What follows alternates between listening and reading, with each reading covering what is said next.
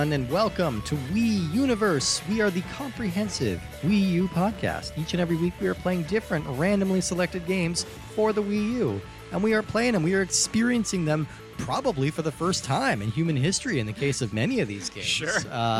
My name is Steve Guntley. Hi, I'm Woody Siskowski. Glad to be a part of this, the number one Wii U podcast on the internet. Easily the number one. I hope so. I hope for the sake of humanity. Wouldn't it be a depressing world if we lived in, if we were toiling in obscurity amongst all the other Wii U podcasts? Meanwhile, Conan O'Brien just drops in and does one really easily. Yeah.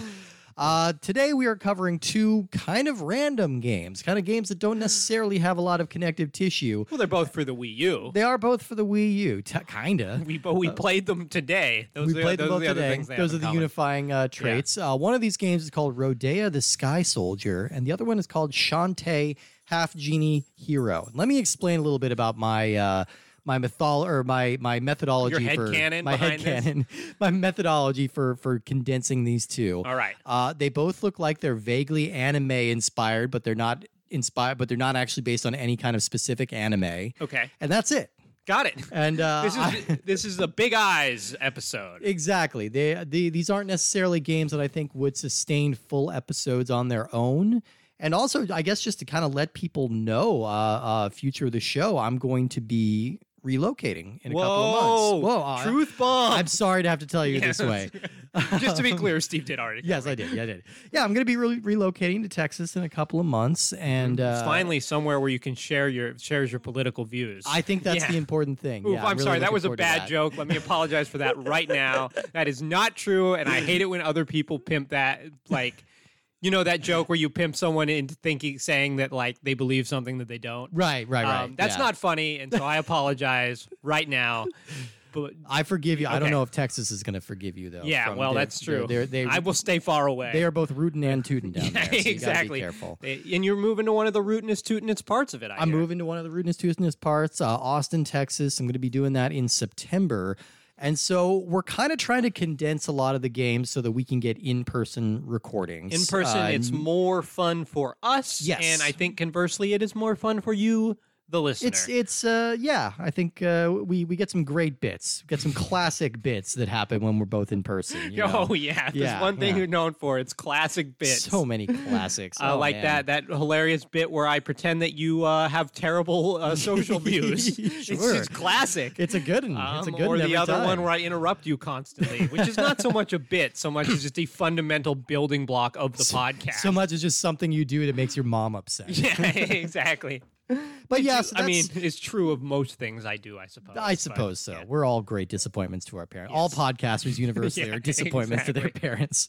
Mark Maron still gets chiding comments. Yeah. What are you doing? When are you going to get a real job? God. That was my impression of Mark Maron's mom, who is probably dead. You never know. You never know. Hopefully she's not. All love to Mrs. Maron.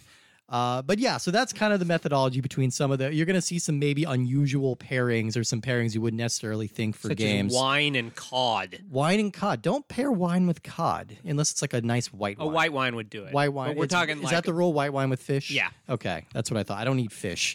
Oh, really? Like I don't drink never. wine. Oh, so well, there we go. Can team up. There we go. We'll do well at a wine and fish store. Yeah. Like I'll take half of your stuff, you take half of mine. And I'll be drunk and you'll be stinky. So it'll work. That's our usual dynamic. That's true. Drunk and stinky, podcasters at large. Excuse me. Let me drink my beer one moment. Yeah. Ooh. Let me just toot here into your chair. Just boot and get rid of all that fish smell. All right. So that's kind of what's going on with that today. So before we get started into these surely wonderful games, they must be great. What else are you playing right now? I am playing a little. I'm still so goddamn bitter from my Elden Ring debacle that I haven't gone back to it like 2 weeks later.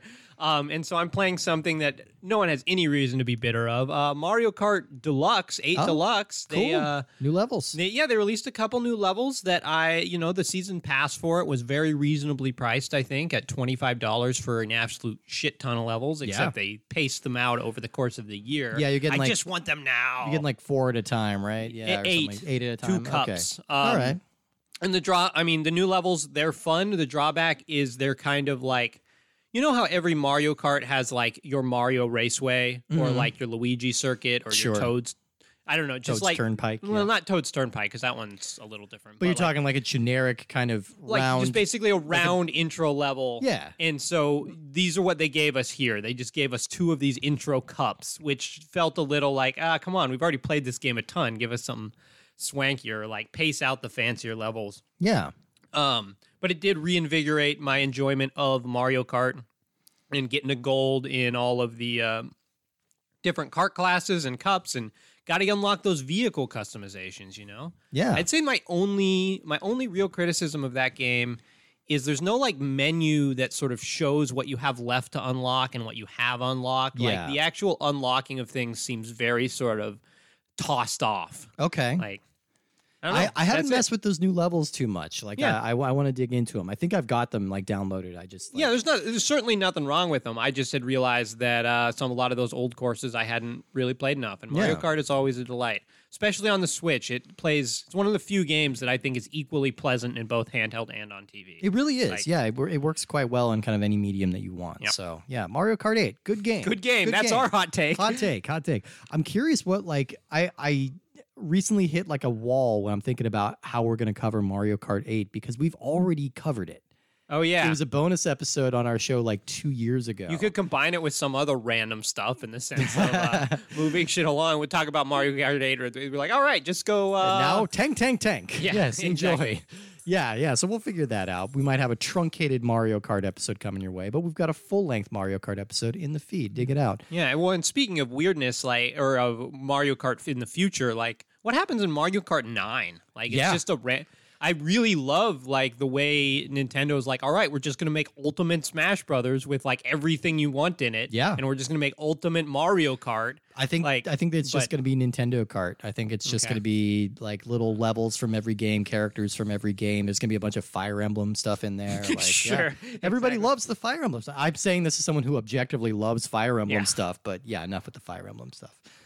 I'm not really playing anything new at the moment. I've been continuing to play Pikmin 3, which nice. continues to rule. It's Okay, great. okay. I'm on the final boss of that right now. Still playing it on the Wii U. Still playing it on the Wii U, playing it through on the Wii U. A lot of fun, really great game. Heartily endorse. And this time next week, I'll be playing new games on my PlayStation 5, which I'm Whoa. finally getting. So much big news. Coming in next Friday. I'm It's excited. only like, what, a year and a half since it's been released. Jeez, yeah, I know. And I only had to jump through 80 million hoops to try and find it. Like, yeah, I was literally just like checking websites and calling like local stores Yeah. every day and just like, is it in yet? Is it in yet? Finally, they just threw one at me to get me out of Best Be Buy. quiet. Just go away. Yes, yeah. Here. Yeah, It's the so- business model. Yeah, so I'll be having one of those this time next week. And Wonderful. I should clarify, we're recording this on April Fool's Day, but I am not fooling anybody with any of these things I'm saying. No, this is they call you Steve No Foolin' Guntley. That's what they call me. Yeah, they call me Rootin' Tootin' No Foolin' Guntley. All right, let's talk about our 2 games today, starting with our first one chronologically, and that is Rodea, the Sky Soldier. This was released November 10th, 2015, developed by Kadokawa Games and published by NIS America, and this was also released on the Wii and the 3DS. So this is Kadokawa Games is the video game division of the Kadokawa Corporation, which is a huge Japanese media conglomerate that oversees everything from publishing to movies to anime to international marketing. This is really the only release they've had in the States. Everything else has been in Japan. Oh, weird. NIS, that stands for Nippon Ichi Software, and they've been in the game publishing business since 1993 when they were known as Prism. That company has made a name for itself kind of importing obscure Japanese titles to the States. Yeah, whenever you get one of those games that just have a horrible mash of like nouns and verbs, Yes. nouns in the title, you're like, okay, that must be an NIS game. So, some examples: Nidhogg, Disgaea, Danganronpa, Onichanbara, AR Tonaliko, the Atelier series, and the Ease series. All of them are all of these are good games that Yeah. I'm mentioning here. I've played all of these, and they're really good. Do you have you played Disgaea much? Not too that much. one I've always been curious about because I think that tactical RPGs are like a thing where I'm like, all right, I know if this clicks for me, it will be like my favorite game of all time. Totally. But it's like 1 in 10 where I'm like, all right, I'm in. It's so rare that most of the time I just kind of bounce off of it. That's always me too. I vibed super hard with Fire Emblem. I vibed super hard with XCOM. Yes. And then like Final Fantasy Tactics did nothing for me. Totally. Disgaea did nothing for me. And I feel like I want to put more time in Final Fantasy Tactics. That's so many people's like favorite game, and I feel like I maybe haven't given it much of a shake, but it just seemed like a lot. I don't know. Yeah. But yeah, so NIS, they've basically published half the games you can find on the PS Vita right now. Like, like so many games. They have so many games on the PS Vita, so definitely check that out if you like weird Japanese games. Yeah, I know people like the Danganronpa or what I can't even say. Danganronpa, yeah. I've played the first two. I need to get the third one because those games are great. They're like weird visual novel / Phoenix Wright / Battle Royale kind of things. Wow. They're really cool. Anyway, so Rodea, surprisingly, this game was produced and developed by none other than Yuji Naka. If that name sounds familiar, is because he is a Sega legend and creator of some minor properties like Burning Rangers, Nights into Dreams, Phantasy Star, and something called Sonic the Hedgehog. Does that sound right? It sounds goofy to me. Who would want to play as a hedgehog? Yeah, no, I've heard of a hedge trimmer, but a hedgehog? Exactly. What? Sounds weird. Anyway, Naka left Sega in 2006, and he set off with his own independent label called Prope, so think proper without the R. Okay. Where he was mostly developing mobile games, and he casually announced the concept for Rodea in 2010, saying that he was working on an action game that was set in the sky and that production was well underway. So some journalists got to take a peek at the early build of the game, and they praised it as kind of like a refined and action-y version of Nights, which is his weird-ass game about being a dream jester, and you float around, and Nights isn't good. Yeah, I know. We're both anti-Nights. Yeah, we're both anti-Nights. Pro days. Yeah, exactly. Yeah, we're really more of day people. But I have a sneaking suspicion, like, do we know how many, has he sort of been in command of the Sonic series from the beginning, or is he just sort of the idea man? You know? I don't know exactly his level of development. I think he left the series around the time that really terrible PS3 Sonic the Hedgehog game came out. Okay. That, like everybody hated. Sure. I think that's about when he tapped out. But I think Sonic Adventure 1 and 2 were his. Because I mean, I might be playing my hand a little bit here with what I think about this particular game, but I think it's possible that this guy's not very good at making games.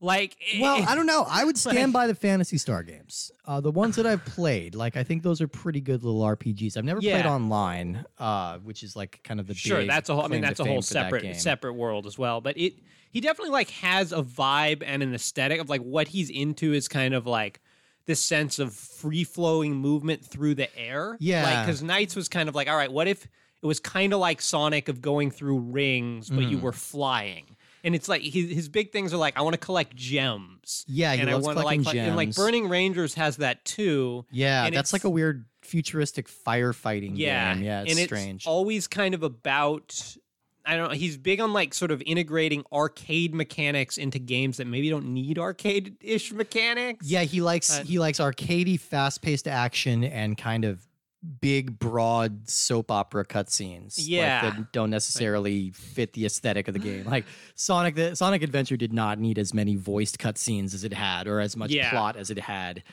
So I question that too. I'm wondering if he maybe peaked a little bit early. But either way, this game was actually complete by 2011, and it was announced as a Wii and 3DS title, with Kadokawa lined up to publish in Japan and Xseed able to handle the overseas translation. However, a year after the final game was sent to the publisher, there was still no sign of it.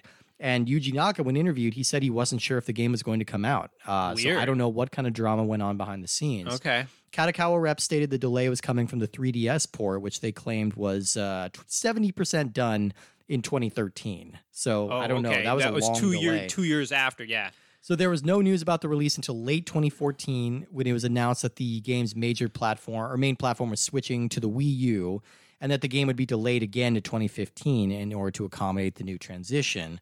So NIS America stepped in as the stateside producer, And they made a really, really bizarre choice with the release of this game. This is one of the great discoveries that we have learned. We're like the world's most boring Indiana Joneses. Yeah. Digging up weird obscura that no one has opened in a long, long time, which is in this case a case for Rodea the Sky Soldier for Wii U. Dust spewed out of it when I opened it. Yeah, I've the never... screams of the undead like came forward. Like, beware, beware. Yeah, no, like we open up the disc and it's a 2-disc set inside the DVD, and one of the discs is the Wii version of this game. And just to be clear, like you don't have like a deluxe version or something of this game. You just have it just looks like a standard Wii U case. This is the one off the shelf. It does not advertise anywhere like includes Wii version or something like that. Yeah, and you can't buy the Wii version separately, like as its own standalone disc. So this is the only way to play the game as it was kind of intended to be played.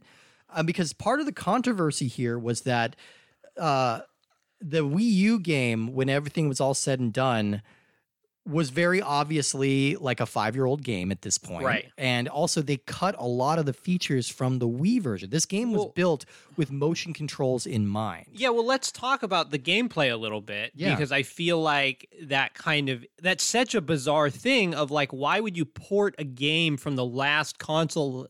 Like, why would you include a copy from the last console generation, especially because the Wii U is already compatible with Wii discs? Yeah, it's why? Super bizarre. And once you start playing this game, you're like, why is this game controlled so horribly? And once you explain to me, like, oh, it was intended for motion controls, it makes a little more sense. Yeah. So, it's all heavily like reticle based, like you're supposed to be aiming things or aiming a target through rings. Like that's the majority of the gameplay here, but this time you're being asked to do it with just your analog stick. Yeah, so it feels like you should be able to move your character, but you don't. You just, when you're in the air, you just move the reticle. Yeah. So in this game, you play as like a robot called Rodea. Yeah. Who your prologue. The Sky Soldier. Yeah. Oh, thank you. Yeah. Man, like. Just so you don't confuse it with other Rodeas. The military-industrial like they've conquered the grounds. Like there's too many soldiers on the grounds. They got to send them to the sky. Who needs them? Yeah. Who needs them? But it's kind of, I get like Castle in the Sky kind of vibes in terms of the aesthetic. Not nearly up to that quality, but like no, I'd say significantly worse than a Miyazaki film. Yeah. Purely from a graphical standpoint, like. You initially said this looks like an N64 game. Yeah. I think it would be a pretty great looking N64 game. It looks like an up-resed N64 game, like if they were remastered and put on like a new disc, but you could still see all the jagged, like it's not as fuzzy, but you still see all the jaggies. Because the environments are just super duper brown and bleak, and the just lots of stone and grass. Yeah, and the character models look very much like your sort of PS1 RPG cutscene of like Legend of Legaia or like just bad Dragoon or whatever. Yeah, sort of mid-tier, B-tier PS1 RPGs. The look of it is like if you have a plastic doll that you stuck anime eye stickers onto. Yeah. Like that's what it looks like. The eyes are like on the outside of the body or just like kind of stuck on there. And it just all looks very chintzy and very kind of old. I mean, it looks old. It just looks bad. It's like you could say 2011, but like, fuck, Uncharted 2 came out in 2011. Like games looked better than this. Yeah, like games look much better. Wii games look better than this. Oh yeah, Metroid Prime 3 came out this year. Super Mario Galaxy. Super Mario Galaxy looks better than this. Looks way better. Yeah. Punch Out. Everything looks better than this because it's. But anyway, the sound. I don't know. Just to get the technical stuff out of the way, sound in this game fucking sucks too. It's like beep beep boop boop boop boop boop boop boop boop. Somebody just continue that. It literally is. Somebody found one key on the piano and they just went to town on it. It sounds like I don't know, like maybe a cat fell asleep on it and they're twitching their tail. Yeah, I don't know, but like. Taking frustrating and annoying gameplay and then adding a whole bunch of like jangly sounds on top of it is not a good way to be. Sorry, we have a whole menagerie here. Steve is taking care of Lindsay's dog, and then the people above us are like having some sort of furniture moving party. Yeah, sorry, we're gonna have some dog interference this episode. We're gonna try and minimize it. Well, it'll help cover the boop boop boop boop boop boop boop boop boop boop boop boop boop boop. Anyway, I'm gonna loop that in and triple it. Yeah. So the premise is that there's these two warring kingdoms that like are on floating islands and pass by each other once every 1,000 years or something. Sure. And Ships in the night. Yeah, the evil king wants to take over this floating island, but then his daughter is against his warlike impulses, so she hides this key of time with her protector Rodea and sends him to like the desert world of this other planet to hide and protect the key. Yeah, and so Princess Cecilia sends him there, and it's such a devastating blow that he punches the sand so hard that he breaks. I mean, you could say that Cecilia is breaking his heart. Yeah. She's shaking his confidence daily. Yeah, I'm gonna stop that now. Okay, fair enough. Also, poorly built robot construction when it can punch the sand hard enough for its arm to fall off. Like, I get that sand is not good for robots, but like we just saw him taking out like literally the last boss from Shadow of the Colossus. Like, they even refer to it as the Colossus. It's not even trying to be anything else. Yeah, there's a couple like real shitty elements where during the prologue where his dialogue comes off super duper like gamey, breaking the fourth wall. He's like, if you attack and miss, you will score a miss. And if you score 3 misses, it's a game over. And you're like, wait a second, this is not a jokey like tone about this. You're just like put no effort into integrating this dialogue. Yeah, that's why when like you don't have your character break reality to introduce the mechanics to you. That's why it's always like a fairy or like a wise owl or something from outside the game that some sort of merc with a mouth, if you will. Some kind of merc with a mouth. He knows he's in a game. Yeah. He knows he's in a movie. And it's like, it's just everything seems so like halfway done. Like at one point you went the wrong way like initially because this game controls like garbage. Yes. And then they're like, oh no, I'm going the wrong way. And then instead of just letting you fly back, it restarted you to like before the tutorial. Like again, it was like you died if you went a couple feet the wrong direction. Yeah. It's pretty crazy like that this game is as big of a mess as it is. I think it would be a bad game on the Wii because like the way that Rodea controls Good news, we can try it if you want. Well, great. Is you can move him around normally on the ground with the Wii U, but then to jump, you kind of have to hold the A button, then this reticle appears where you can kind of fling him into the air. Like, there's no just button to jump initially. Yeah, you have to jump and then press it again to, like, hover and kind of figure out your aim. Yeah, it's like pre-flight mode and then flight mode, and there's a bunch of tutorials that don't really make sense. No. And once you're in the air, though, you can't control yourself. All you can do is move your cursor to select things, and then press A to fly towards them, and B to activate a little boost. The problem is, like, you might find yourself bouncing off an enemy and going completely the other way. Yeah. And you totally lose track of where you are, and the camera sort of just goes wild. Like, this camera is also very bad. Really bad. Because you will be locked onto a thing, but the camera will not be able to decide if it wants to focus on you or the thing that you're locked onto. Yeah. There are times, like, it's weird how bad the controls are here, because there are times when, like, you will literally press a button and it will just ignore you. Like, that happened multiple times. You were saying, like, you're pressing the A button to try and jump. That's happened to me a few times, too. Like, you're supposed to be able to just jump in the air and then press it again to freeze, and sometimes it just won't do either. It's, like, just kind of ignoring you. It's like, the other thing that I feel like is a design, like, carried over from, like, the Sonic games, and is, like, every button is basically jump, but they're all like kind of different and you're not sure why. Yeah. Like that always kind of weirded me out. And so, like one of these is like a spin jump and one is just a regular jump. Like, I don't know. Well, the reason it feels so janky is that the Wii version does not have a jump button. It's just press A to go into pre-flight and then press A again to fly. Okay. Like, so they're adding that extra complication for God knows why. Like, I don't know. But like, it should just be one press to get in the air, which it sounds like the Wii version does. This cuts a lot of other things too. Like, you get certain gears, which basically you can use to modify yourself and give you different weapons. And this game only lets you have one, which is a machine gun gear. But there's also like a slide ability that you can get the Wii version that's taken away. What's so bizarre about this and what totally blows my mind is, for all intents and purposes, the Wii version of this game doesn't really exist, because like, even though the disc is out there, it's only included with this Wii U version. Yeah. So like, if you want the better game, you have to buy the shitty game. Like, but it's probably still play pretty it shitty. on like an earlier console. Yeah. It's just so weird that like they didn't just, because by the point that this game came out, I guess I see that like the Wii was probably less dead than the Wii U. Like even though Honestly, it was still early, like the amount of like sort of market saturation of the Wii versus how many people owned a Wii U. Why go through all the effort to redesign this game and do such a shitty job when you could have just released the Wii version? You absolutely and could. Everyone who still had a Wii and was like, oh, good, a new game to play. Yeah. You would have sold more copies. You probably would have. I mean, yeah, no, I think you're very right. By 2015, people had given up on the Wii U, but like there were still Wii games being released as soon as recent as last year. Yeah. Like games are still coming out for that system. And I mean, especially considering this game was so very clearly designed for it. Yeah. And I don't know. I don't think it would be a fun game because this is just not a well-made game. No. But it would at least probably feel like how I would want it to feel a little bit. Like, because that's what's so confusing about this game is you're flying through the air and you just naturally, because you've played games where you fly through the air, want to control your character. Yeah. And you're like, why can't I move the character? And at least with a Wii U or a Wii, you know that you're supposed to point at stuff. Yeah. I mean, this game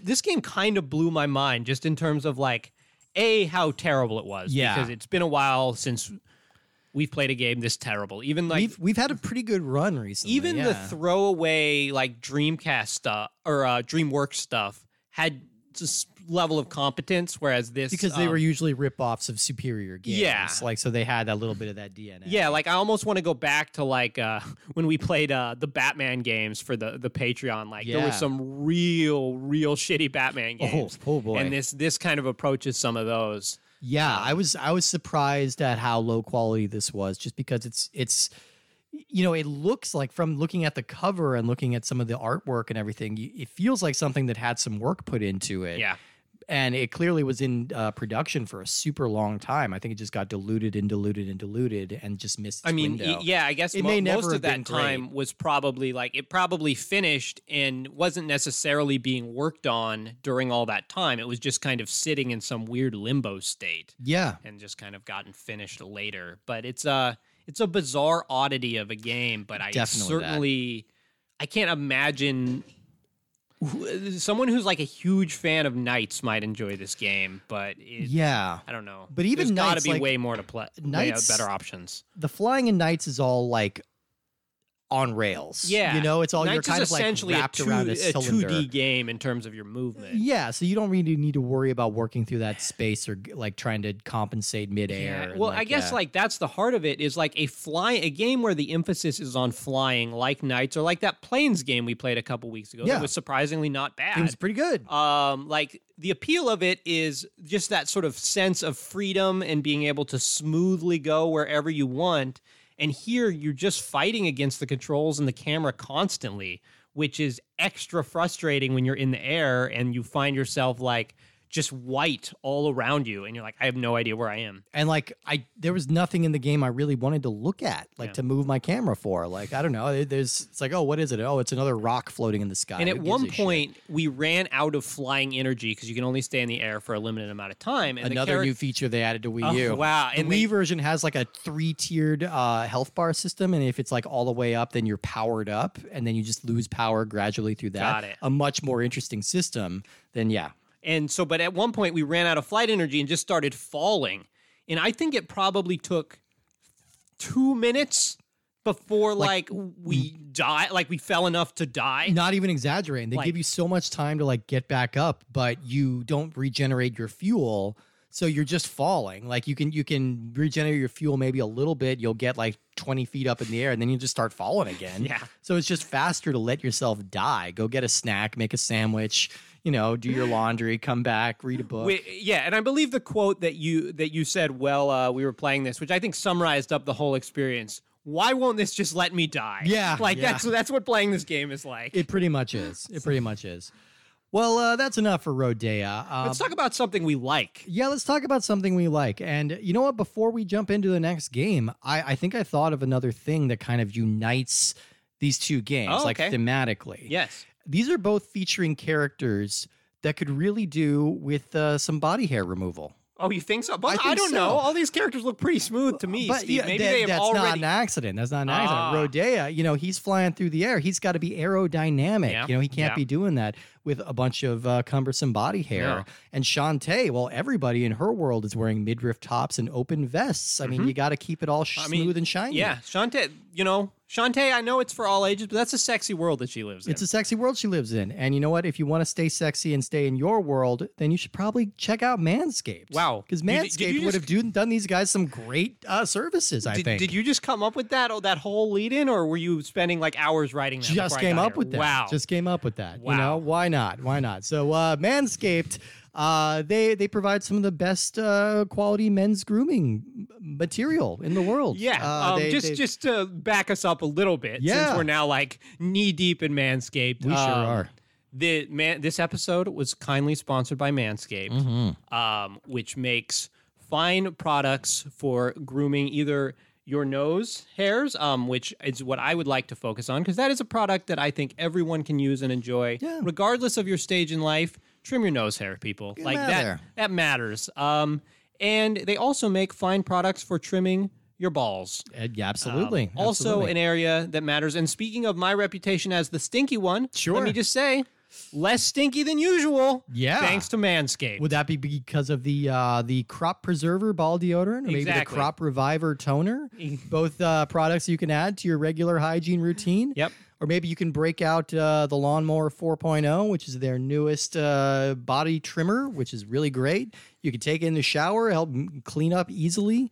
The Weed Whacker, get that nose, get those ears. You can get all of these if you get the Performance Package 4.0 by Manscaped. It has all of these things, plus a cool little leather tote bag. It comes with a t-shirt, boxer briefs, all kinds of cool stuff there.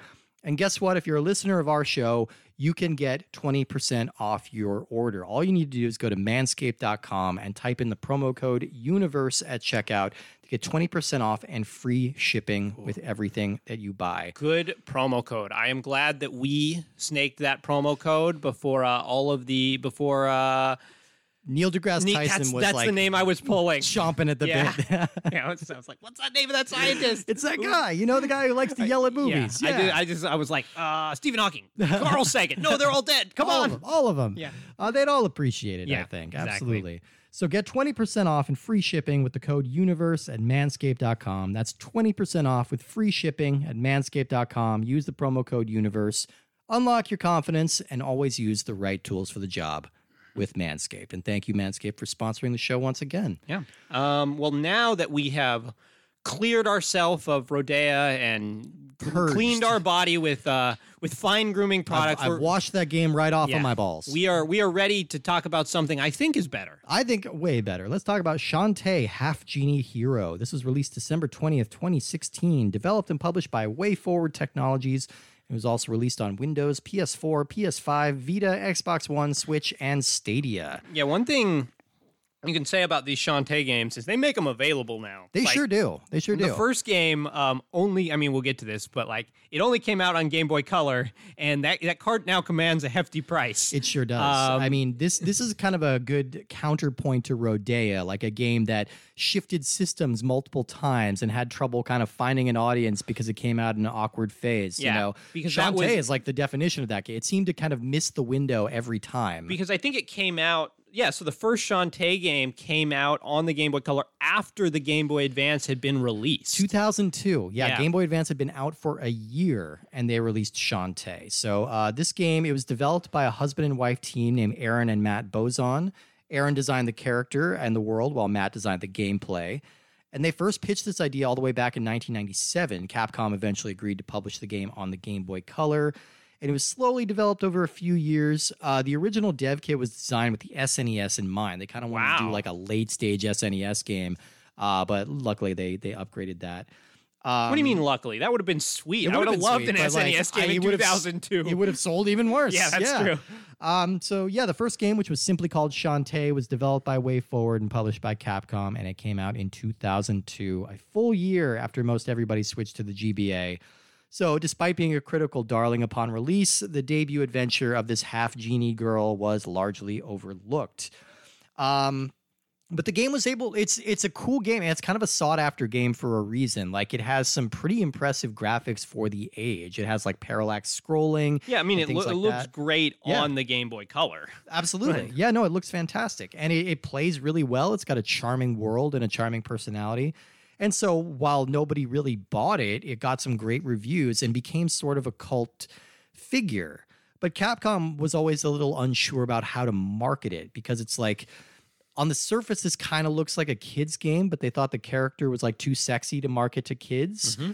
And like, to be fair, I don't think this is a kid's game. I think this has more of a knowing wink. Yeah, like, okay. It's not. I think that's it's maybe an all ages game, but it's like my description of it while we were playing is that it's pleasantly horny. Yeah, like it's not creepy horny, but it's like, come on, these characters are drawn very exaggerated and very like sexual. Where you had saved, I was freeing a chained up busty mermaid from from like a bunch of locks. That was a super funny bit, because all the hot girls they even say this in dialogue. They say all the girls from Hot Girl Village were being kidnapped and being forced to become mermaids, and that process was literally hang them from a hook, and then a fish jumps out of the water and just grabs their legs. Okay, so that's it. They're just women with fish on their feet. Nice. But but they're all very scantily clad, and like the characters are commenting on how they're scantily clad. So like, but it doesn't feel super creepy. You know, it feels like it's got a well-meaning energy to it. Either way, the character soon developed a small but devoted following, the number of which finding it a sexy game might be significant. You don't know. Sure. I'm not going to discount it. No, and there's nothing wrong with that. No, absolutely not. Oh, I got a dog in my lap. So WayForward loved the game, though, and they wanted to kind of pursue a sequel for the Game Boy Advance, but that project had to be scrapped due to the low sales from the first one, and the series went dormant for almost a decade. And then in 2010, WayForward kind of surprised people with Shantae Risky's Revenge as an exclusive for Nintendo's DSi. So once again, the developer picked a platform that was not widely popular. Sure. I think that came, I mean, you know, what is the killer app for the DSi? Was this a downloadable only thing? It must have been, all right? DSi games were. Okay. Yeah. And what was even the gimmick with the DSi? It was just that it had a camera in it, right? And it was also like very hard. Like this, if you have a DSi, it's like a brick. Oh, really? Like, I don't think I've ever seen one in real life. It is a very beefy system, because like all of those features were just integrated into the 3DS. Yeah, it's just like you just don't. It was a very weird stopgap. But yeah, once again, they picked like kind of the wrong system at the wrong time. But the few people who did play that game praised its colorful images and tight gameplay. And that game was later re-released as a director's cut on PS4, so people were able to discover it. And once again, thanks to a groundswell of support, the game earned a sequel. It was called Shantae and the Pirate's Curse, which was exclusive to WiiWare on the Wii U and 3DS. Oh my gosh. Yeah, again, just like, okay. Not only is this exclusive to the Wii U and 3DS, it's going to be in the downloadable store, the one that's always like not working. So yeah, again, another like really critically praised game that was hard to access. My other criticism of this series in general is that I feel like the naming conventions in this series are quite bad. You're like, all right, is it Risky's Revenge or The Pirate Strikes Back or Curse of the Were-Rabbit? Like all of the above. Yeah, all of the above. Which one comes next? I mean, it's kind of that's always been a bit of a problem, and it's sort of like generic, like piratey language, right? Like just put a numere on there. A numere, one of those numeres. Yeah, the Numere brothers. Yeah. Just because you can still keep your weird subtitles or whatever, but Absolutely. like Half Genie Hero very much sounds like it should be the subtitle for the first game. Yeah, probably, because that's kind of establishing who she is and like what she is. So for this fourth game, WayForward turned to Kickstarter, where it more than doubled its stated goal. They had stated 400,000, and they made close to 950,000. Nice. So people were all in for Shantae. The influx of cash allowed this to get a physical release as well as the digital rollout, and there's also a suite of DLC story chapters and lots of bonus swag that came for supporters. My version came with a soundtrack album, and now that I've listened to the soundtrack, I'm like, wow, I can't believe I haven't been listening to this. It's good. These are bangers. These are you're great. Saying it's better than Rodeo? Boop, boop, boop, boop, boop. Somehow it's better than hitting the one key over and over and over. No, these are very... Shantae, again, is a very anime-influenced thing that was never actually an anime. It's an American production, but the music that they put together for this feels like the opening credits of a anime. So it's got that kind of energy. It's got sort of nonsensical lyrics, and it's really fun. Nice.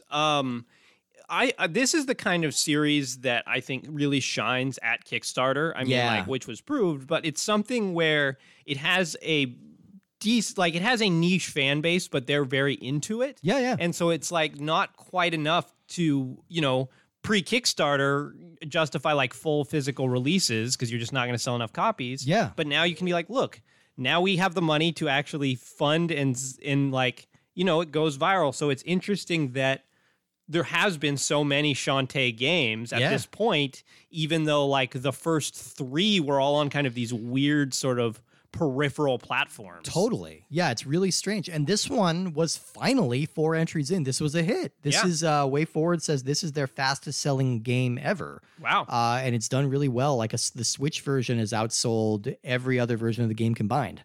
So they're very cool. Great. Yeah. I'm glad it's finally finding an audience. So the Shantae series takes place in this fictional world called Sequinland. And our hero is Shantae. She's a plucky young girl with unusual lineage. Her father was human, but her mother was a guardian genie, and she was tasked with like protecting the city. And Shantae's parents disappeared shortly after she was born, so she was raised by the locals in a city called Scuttletown. And now that she's grown, she serves as the guardian genie for the town. She keeps bad guys away. She helps locals with magical abilities. And while she doesn't have the powers of a full genie, she is able to use her long hair as a whip, and she can perform special dances to change forms into different animals. Shantae's nemesis in the whole series is a female pirate captain named Risky Boots. Good name. Who commands an army of pirates called Tinkerbats. Good name. And they hate genies. They all just hate genies and want to whoop on them. Sure. This game opens with Shantae having a vision warning her of an evil force coming from the genie realm that only she can defeat. And when she wakes up, the town is under attack from Risky, who steals the blueprint and components for a machine called the Dynamo, which is going to protect the residents of the city permanently. And so Shantae has to go off and find all the different components and stop whatever evil prophecy is coming her way. Yeah, the evil prophecies, they are the ones to stop. They're the ones to stop. This game is, like, there are a lot of RPG-ish mechanics in this, and this does put a stronger emphasis on story than I was expecting. Like, there are a lot of NPCs to talk about, lots of different characters to get to know. I mean, in my brief time playing this game, I feel like that's almost to its detriment, like, because I do like just kind of the platforming energy of this game. It's fun to run around and whap things with your hair. Yeah. And like, there's almost, there feels like there's a lot of people to talk to in town. It's very much feels like that Zelda 2, where you're just like, all right, why did you put this guy in just to tell me that he is Error? I am Error. Yeah, that's his name. Maybe his name is Eric, and he just like was saying it wrong. Yeah, I'd like to think that. My name is Error. So I mean, it's a pretty richly lived in world. Yes. Like, there are a lot of relationships that are clearly like established throughout the series. Like, she's got a male kind of rival that she's always like teasing, and one of the subplots in this game is that the mayor of town is unhappy with Shantae and is trying to replace her. So there's like another half genie in town that's auditioning for her job. Cute. It's a pretty witty story. Yeah. Like, there's a lot of funny stuff going on here. I think this game has a pretty good sense of what it is and totally. Who its audience is. And graphically, like, it really knocks that out of the park. Like, I mean, this is a pretty new game. It's still interesting. Yeah. I always forget, like, that the Wii U is not that old. Not that old of a... So, like, this game came out in 2016. Yeah.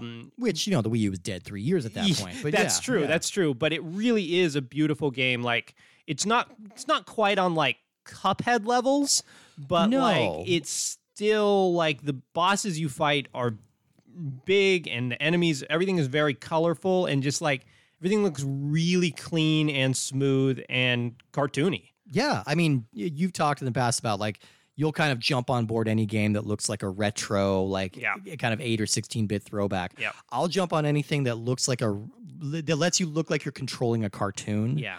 So, like, whether the game is good or not, I'm going to give it a lot of leeway if it looks like a living cartoon. And Shantae really, really does. Yeah. Like, really bright, really colorful, really well-defined lines on everything. And just watching all the characters move. Like, Shantae's got these silly little dances that she's always doing. Like, her idle animations are like, she's doing these little crisscross, like, hip-hop moves. Like, it's a lot of fun to watch. It's just a lot of fun to look at. I feel like Shantae's model is a little bit small in the sense like when I'm playing it on the TV, I'm feeling like I have to squint a little bit to kind of keep track of where I am. It's kind of similar to the Gianna sisters in that way. Like I remember those characters being kind of small. Yeah, exactly. Like it feels more natural almost playing it on the gamepad because you're a lot closer up. Yeah. Which, I mean, is a mixed blessing because like the environments are so big and beautiful that it's nice to see a lot of them. Yeah. I just kind of wish that Shantae was a little easier herself to see. Definitely. Yeah. And so you sort of start in these towns where, you know, there's lots of different people to talk to. There's an inventory system where you can buy magic spells that you can swap between, and, you know, armor that reduces the damage you take, and food that just restores your health. And then you just go on these different little platforming missions, right? Basically, yeah. I mean, think this is kind of a side-scrolling action platformer RPG hybrid, you know. The central mechanic here is Shantae's dances. So, like, your hair whip is your basic attack, and that's how you get most of the stuff in this game and done. It works fine. It's essentially just a cuter punch. Yeah, and you can upgrade it. Like, you can buy shampoo at the store, which makes your hair do more damage, which is cute. Lots of little stuff like that. But the central mechanic is your dances. So you learn these different dances. It'll give you the ability to turn into different animals, which you can use to solve different puzzles. So like you find a little monkey dance that turns you into a very cute little tiny purple monkey that can climb up walls and can jump much higher. The crab can take you underwater. There's an elephant. There's a couple of there's like 5 or 6 different animals you can transform into. I mean, the transformation is pretty fast. It doesn't play like a cutscene every time you want to transform, which is very tiresome. You just press X and it like pulls up a selection wheel, and then you just press the button of the direction that you want to turn into. Yeah, pretty simple, pretty low key. Yeah, I mean, this mechanic works great. It's a lot of fun. And you can get power-ups for the individual transformations. Like one of the early ones you get is like a monkey bullet, which allows you to sort of make a quick air dash as the monkey. And that's nice too, because like your dance moves, like the transformations are pretty useless from an attack standpoint. Like none of them are able to really do any damage. So it's good to upgrade them and like find these new abilities and new powers to kind of make them a little more useful, and then you'll have less switching around. I mean, I think that this game is an interesting thing in the sense that most of the time when I think of games that try to be like new games that try to be platformers, they often rely on like throwback challenge as a big type of it. Like, all right, this game's going back, like Cuphead, for example, of like, we're making it tough again. And I feel like Shantae does not go that direction at all. No. Like, it's still pretty accessible. Yeah, it's a very like kind of effortless play, and the core, like this game, I would not describe this game as thrilling, which is kind of like what I most commonly associate with sort of more retro throwback games of like, I'm going to like barrage you with bullets and like fast enemies and things like that. This game has a more sort of leisurely exploratory feel to it. It's kind of cozy. Yes. It's got a chill vibe to it. It's charming. Like really it feels like you want to play it more like kind of a more modern adventure game where you just kind of are there to explore the world and meet different characters and things like that. And I think that is totally fine and works very well to her. I think it's just important to know like that's what you're getting into more than like, oh, I want to play like, you know, a tough as nails platformer. For sure. It's because that's not quite what this game is. Yeah, 100%. Yeah, I mean, I really enjoyed my time with this. I want to keep playing it a little bit because you know, I'm intrigued by the world. I like the gameplay. I like the transformations, and it's just like a delightful game to look at. Yeah, it really is. And there's been a new Shantae game since this one, I believe. There has been a new Shantae game. I'm forgetting the name. I'm gonna guess it's some mixture of Curse and Pirate and Genie. Yeah. But I'm gonna look that up real quick. But yeah, there have been 5 Shantae games, that's pretty great for like. Oh, it's called Shantae and the 7 Sirens. Oh. And where was this released? This was released on everything. So you can find this wherever you get it. Yeah, I mean, it's cool that this series went from kind of like forgotten gem that missed its release date, like kind of fell out of the zeitgeist and then like struggled to find its feet. And now it's like the series is 5 games deep. Like people love these games. Like I would say check this one out. It seems like it's pretty accessible. You can find it on all of your current consoles. Like no reason not to or consoles that are not current, such as the Wii U. You can track it down there. I think this one's a lot of fun. Yeah, agreed. Well, let's move on to our rankings. Yeah, then. I think totally. we've just about done it. Where are you going to rank the 2 games that we've played today? All right. Well, I am going to rank them in differing positions on our list. So Rodea is the new worst game I played on the Wii U. Oof. Yeah, no question about it. Suck it, SpongeBob. Well, no, don't suck it, SpongeBob. Take a trophy, SpongeBob. Because SpongeBob. I remember coming in. I was very cranky that day. I was not impressed by what SpongeBob offered, but at least what it offered felt competent in the sense that SpongeBob usually did what I wanted him to do. Yeah, it was just a tremendously unambitious game. Where Rodea is one of those rare games that you. I think that I don't know. This is a weird humble brag, but like I think most people don't encounter games as bad as Rodea as often as we do. Yeah, it's like true. It whereas like on the realm of like I can't believe that this was a product that got released. Yeah, and it's rare to see that like as recent as 2015. Yes. Like, there's better quality control in place. Like people don't really let these games escape as often as they did in the Super Nintendo era. Oh, and Shantae was much, much better. I tend to gravitate towards a platforming style that does lean more on challenge. Sure.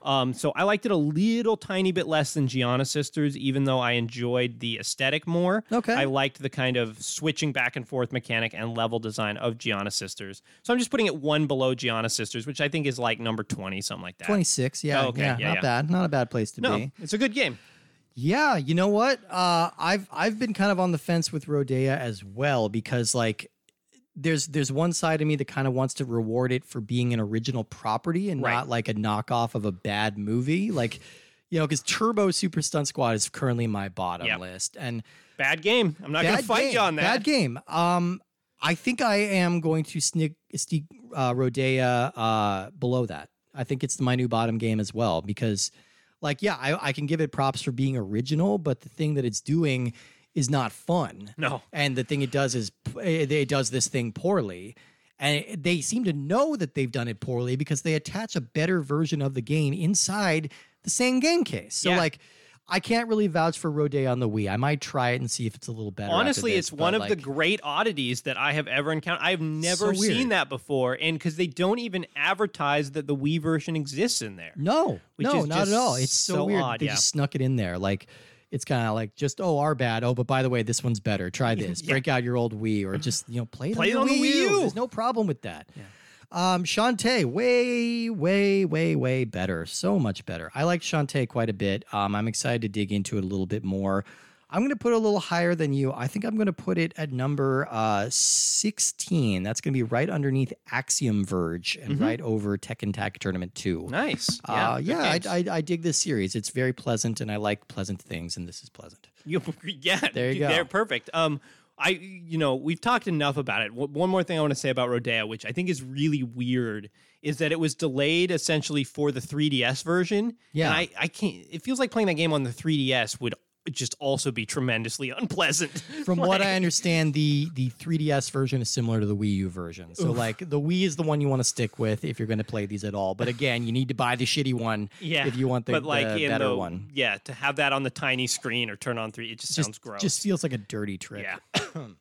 All right, well, we have a couple of letters today. Hooray! This first one says, Dear Steve and Woody and possible guest, I was watching some classic wrestling from 1999 when Monday Night Nitro opened up with the promotion of their Battle for the Beetle sweepstakes in order to win a new VW Beetle. Ooh. As the great Tony Schiavone said, the best racing game on the Nintendo 64, Beetle Adventure Racing, was the reason why this cross-promotion happened, and it made me chuckle. Yeah. Question for you guys, what is the weirdest cross-promotion for video games and other mainstream media? Also, everyone should be checking out the Patreon at patreon.com/Ultra64Pod. Lots of great extra content that's very much worth it. Thank you for all you guys do. And that's from the Pun Hit Wonder. And nice. That was not a paid promotion. We just have very nice listeners. So thank you for that. One thing that is funny, like Beetle Adventure Racing, one of the better racing games on N64. Surprisingly it's great very game. good. Yeah, but it's funny because the game that actually had wrestling promotion tie-in was one Monster Truck Madness, I think. Yeah, that's which right. was probably the worst game on the system, it was right like up there, second or third from the bottom. Yeah, it was. It's like I think Carmageddon was the only thing lower. Yeah. And it's weird that was not the game that they tied in to it, like considering it so actually funny. had the branding. Yeah. As far as weird cross-promotional ideas, I mean, my favorite is, we talked about this on an episode in the past, but my favorite is always the Shadow Man. Shadow Man's Second Coming, where Acclaim put advertisements on gravestones in a London cemetery. Yeah, Acclaim is good for some of these. Or the Name Your Kid Turok one. Name Your Kid Turok, yeah, that was another big one. So those are the ones that spring to mind immediately for me. How much do you think they would have to pay Pete Davidson and Kim Kardashian to name their baby Harley? Oh, man. Wait, are they having a baby? No. Okay, yeah, we're breaking it here on the podcast. But if they did, and I didn't know they were a thing. Okay. Oh, yeah. Wow. Yeah. Even I know that, Steve. You know what? You say Pete Davidson and my eyes glaze over. Fair enough. I have no opinion on the man. Well, that's fair. I can't bring out the energy to have an all right, opinion. well, that's fair enough. I was going for a Harley Davidson joke. But, okay. All right. It seemed like a real... I mean, that's the new influx of marketing, right? Is just like pay people to name their kids famous products. Oh, yeah. Yeah, 100%. Yeah, that's why Gwyneth Paltrow's kid is named Apple. Yeah, exactly. Absolutely. Yeah. So... I guess we got a little sidetracked. I need to research this one a little more. I'm sure there's like weird, terrible ones that are out there. There were definitely some. I always remember it wasn't even a cross promotion. It was just a weird commercial of it was a battle tank commercial where it's like the Snuggle Bear, like the Downy Snuggle Bear. I know exactly the one you're talking about. Out in a field, and then the tanks start running him over. Yeah, I don't know. I remember those that were always commercial gross kind of advertisements where like, you want kid stuff? What if like the kid stuff got destroyed? Yeah, we're super edgy. We're N64. I like that question. I'm going to come back to it and talk about it in another episode. Yeah, I'm curious about it because I think that I want to dig into a few of those because cross promotions. I'm sure there were like really weird like Pizza Hut toys or something that you could get. I had some Taco Bell toys for a while from N64. Those are all bad. Anyway, we have another letter here. Hello, Stephen Woodsworth and all 100 of your small plant-like guests. Pikmin has always been a series I've wanted to like but never really got into. The art style and character designs are adorable, and the idea of exploring a familiar world from a tiny perspective is amazing. And when I tried the first game on GameCube, I even thought the controls were good. It just didn't click with me. However, thanks to some of my brethren in the audio-only Let's Play podcast community, there are dozens of us, I've given Pikmin another chance and I'm loving it. First was Locathor, who spent some time playing through the first Pikmin game. I honestly can't remember if they played the whole game, but the cheery way they described the game made it sound so wonderful. Then came Daniel K., who very meticulously described the adventures in Pikmin 3, helping me understand more of the lore and mechanics of the series. Very well, I shouted at an unloving god. I shall try Pikmin again. I booted up the digital copy of Pikmin 3 that I have on my Wii U for some reason, even though I've never liked the Pikmin games, and found that I didn't really like playing Pikmin. Again, it looked great. It felt great. It just didn't grab me. But something else did. My son grabbed me. My son grabbed my hands and pushed them away and took the gamepad for himself. After some intense negotiations with the 2-year-old, I convinced him to let me hold the gamepad while he sat on my lap and touched the screen to throw Pikmin. Oh, I cannot overstate how much I absolutely adore Pikmin 3 now. We've only played a few times, but every time we do, my kiddo is laughing constantly as he pitches Pikmin all over the place while I try to make actual progress in the game. It's ridiculous, but so much fun. I love it.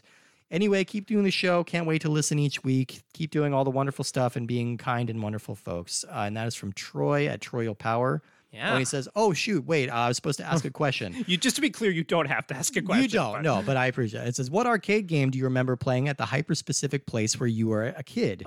The indoor soccer arena my sister played at had a copy of Revolution X, the Aerosmith rail shooter. Oh, you mean music is the weapon? Don't give up! And I've never seen it anywhere else. Nice. So thank you, Troy. That's awesome. I love that story. That's super adorable. Clearly we were playing it wrong, Steve. I need to sit on your lap and that's the thing. poke the screen. You got to laugh joyously every time. That's a terrifying, joyful laugh. Oh, well, maybe that's why I don't do it very often. Okay, so what were your hyper-specific arcade games? I've talked about mine before. You have? I don't remember. Well, my big one was I remember Metal Slug. Yeah, okay. Metal Slug was my big one because every day after work, I would go play Metal Slug until I finally beat the whole game on one quarter. Nice, I was very proud of that. I've still never done anything cooler.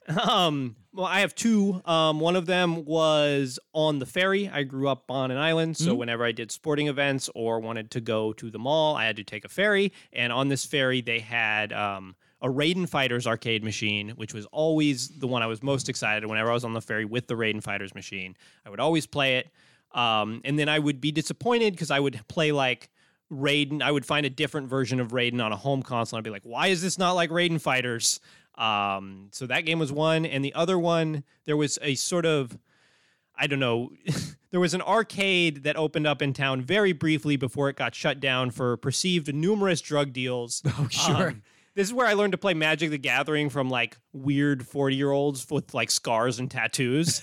And now we're the weird 40-year-olds. Yeah, exactly. But I remember playing Shock Trooper. Have you played Shock Troopers? I've never played Shock Okay, Troopers. it's very much in the vein of Metal Slug, but like top down. And I love Shock Troopers. Nice. And that was always a big one for me where there's always a couple games where you're like, ever you see them in an arcade, you're like, okay, I got to play this. Got to play that and one. Shock Troopers, Raiden Fighters, and Robotron are my big three. I guess my other one would be when I used to work in a pizza place and we had a couple of arcade machines in there. And whenever I would get bored or like there was nobody in there, Sure. I would play some games. So I think I still know the route and the enemy locations in Area 51. Oh, nice. Better than I know like the maps of my hometown. Sure. Like, I think sure. I could probably still blindly get 100% on Area 51. Wow, right nice. now. So yeah, those are my big ones there. Good questions. Thank you, Troy.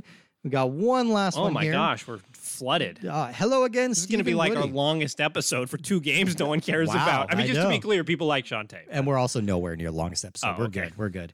Hello again, Stephen Woody. Being that it is the 1st of April, good timing. It is actually the 1st of April. I wanted to tell a quick story about a time when Ultra 64 unwittingly made a fool out of me. Ooh. About a year ago, while in the beginning stages of buying my very first property, I sadly discovered that my credit had been decimated by a case of stolen identity. Oh, I'm It sorry. was stressful and traumatic, and I don't wish it on anyone.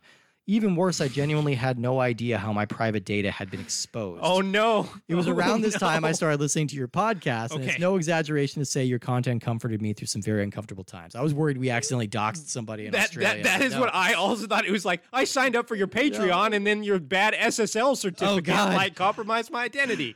However, as I worked my way into your backlog, I began to suspect my phone had been hacked. Every couple of episodes, the audio would warp and warble dramatically. Yes. But you guys talked on as if nothing had happened. In a panic, I switched phones and changed all my passwords, but the audio distortion continued. It wasn't until several months later that I finally heard you guys crack a joke about the audio glitch that haunted the early days of your podcast, and I breathed a huge sigh of relief. Well, pseudo relief. This still meant I had no idea how my identity had been stolen, but all's well that ends well. My wife and I bought our first choice condo, and last night I finally pulled the trigger and became a Pikmin level Patreon supporter. Woo. Getting 88 new episodes for $5 a month is a steal in my book, pun absolutely intended. And that's from your fan, JMO. Thank you again for your awesome letter, JMO. Yeah. That's Congratulations on becoming a Patreon subscriber. And a I was gonna homeowner. say own it, yeah. Yeah. We but know which one is more important. We know. Yeah. We know. Also, to be clear, I was the one who stole your identity. So Oh, I'm sorry. okay. So, Well, yeah. well, at least that's Call me settled. JMO from now on. That's settled now, at Yeah. least. Well, thank you, everybody, for writing in. Thank you for all the unsolicited plugs for our Patreon, patreon.com/ultra64pod. That one was solicited. That was from me. Well, and thank you all for listening. Next week, you're definitely going to want to be back here because we're playing the last of our DreamWorks games. That's Ooh, right. You're goodness not going to me. want to miss it. Will something DC Rodea already? Will it have a short-lived time at the bottom? It might just, because we are playing the Crude's Prehistoric Party and the Penguins of Madagascar. Okay, we're going- And guess what? Penguins, not native to Madagascar. I looked it up. What? I'm shocked too. Okay. You know what was though? Dodos. Okay. Dodos native to Madagascar. This They're is dead this now. is the high-quality scientific content you can get on if you tune in next week Absolutely. to Wii Universe. All right, so we will see you then, and I'm making a wish that you'll all come back. That's a genie thing. Perfect. Take to the skies. That's right.